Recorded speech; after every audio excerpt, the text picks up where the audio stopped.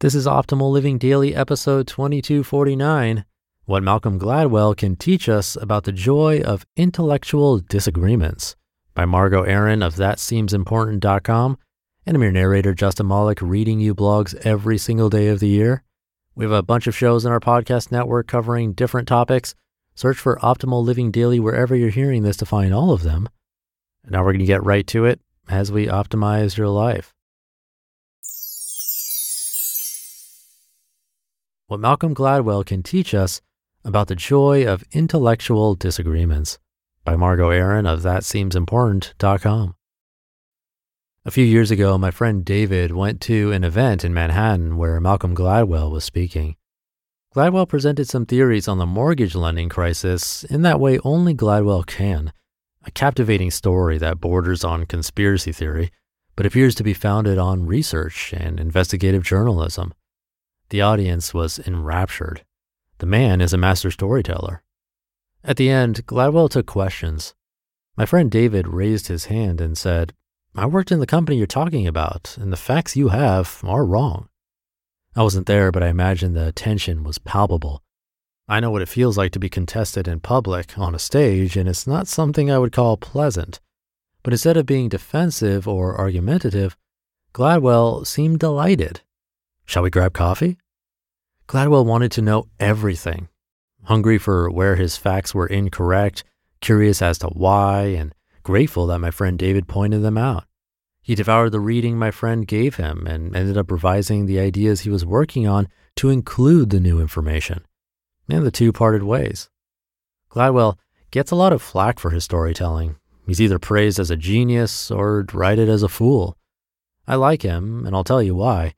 But it requires jumping back a few years to when Outliers came out. In the book, Gladwell cited a study that he claimed said 10,000 hours was the magic number that got you to mastery. If you spent 10,000 hours playing piano or singing, that's when you go from good to unbelievable, allegedly. This detail is the least interesting part of the book, in my opinion, but a lot of people clung on to this particular point because it appeared to be evidence of the American dream. It's not a matter of talent. You just got to put in the time. Holy shit. Everyone and their mom started citing this study and debunking natural talent. In my circles, it became the rally cry for toxic hustle culture. Get in your hours, hustle. We all know now it's not true. The 10,000 hours rule is false, or rather incomplete. Business Insider was one of a bajillion media outlets that profited from character assassinating Gladwell for it, using fun headlines like, "New study destroys Malcolm Gladwell's 10,000 rule." In theory, it's no big deal if new research debunks old research. In fact, that's the point. That's how the scientific method works. In Gladwell's case, he allegedly took some liberties with what he found in the research, and that is a legitimate problem. But your job is not to take everything you read as Bible, even what I write. Challenge, contest, ask questions. But don't character assassinate for the purpose of clicks. Character assassinations like the ones Inc., Vox, Business Insider, and the rest of the confederacy of dunces published make you look stupid. If you want to make a good point, attack the idea, not the person.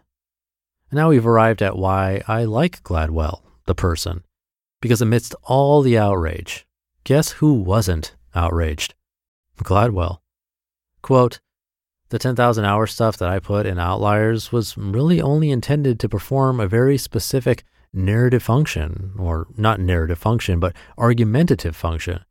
To me, the point of 10,000 hours is, if it takes that long to be good, you can't do it by yourself.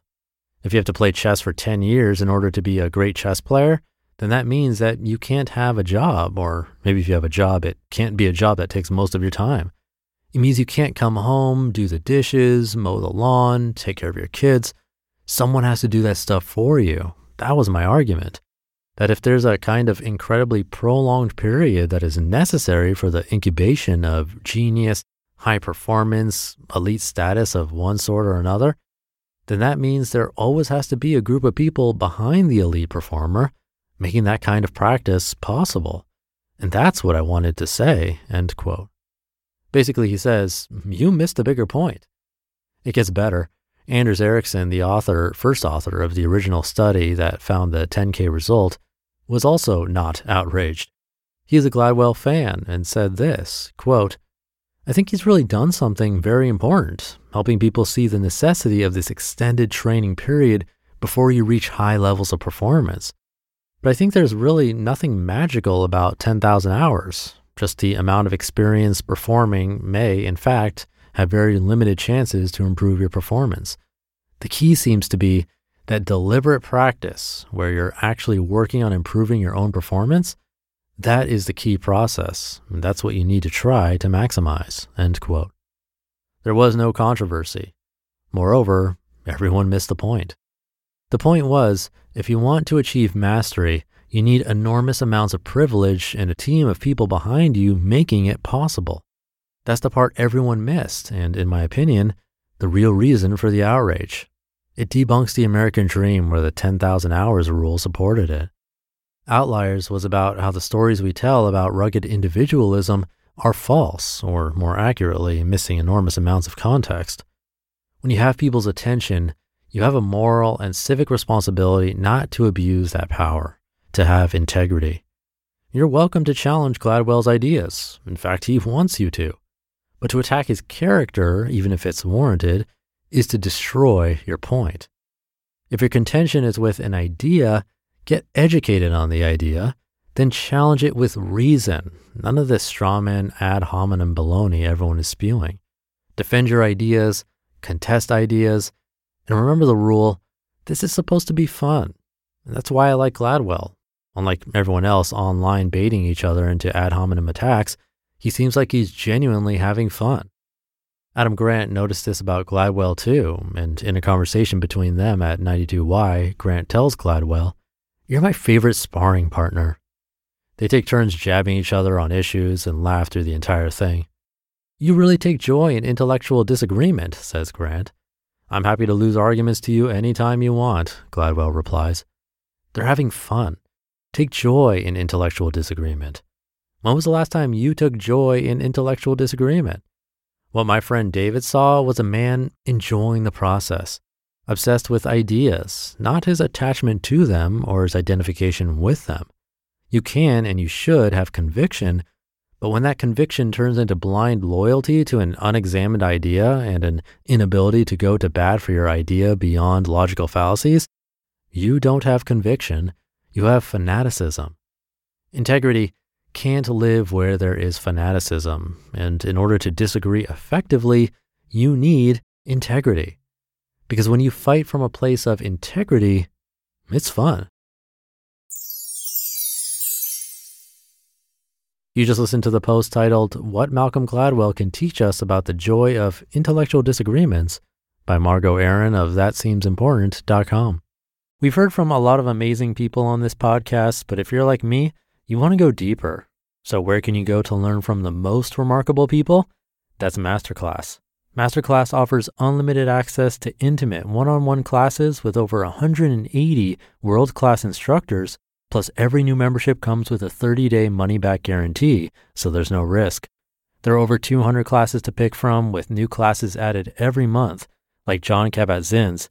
He's a mindfulness expert who teaches you how to incorporate meditation into your everyday life. I've loved his class. It's really helped me to hone my meditation skills, especially when I'm out and experience stressful situations and don't have the time or space to have a proper meditation session. I feel that thanks to his class, I've really been able to stay more composed no matter what's happening. And right now, our listeners will get an additional 15% off an annual membership at masterclass.com/old.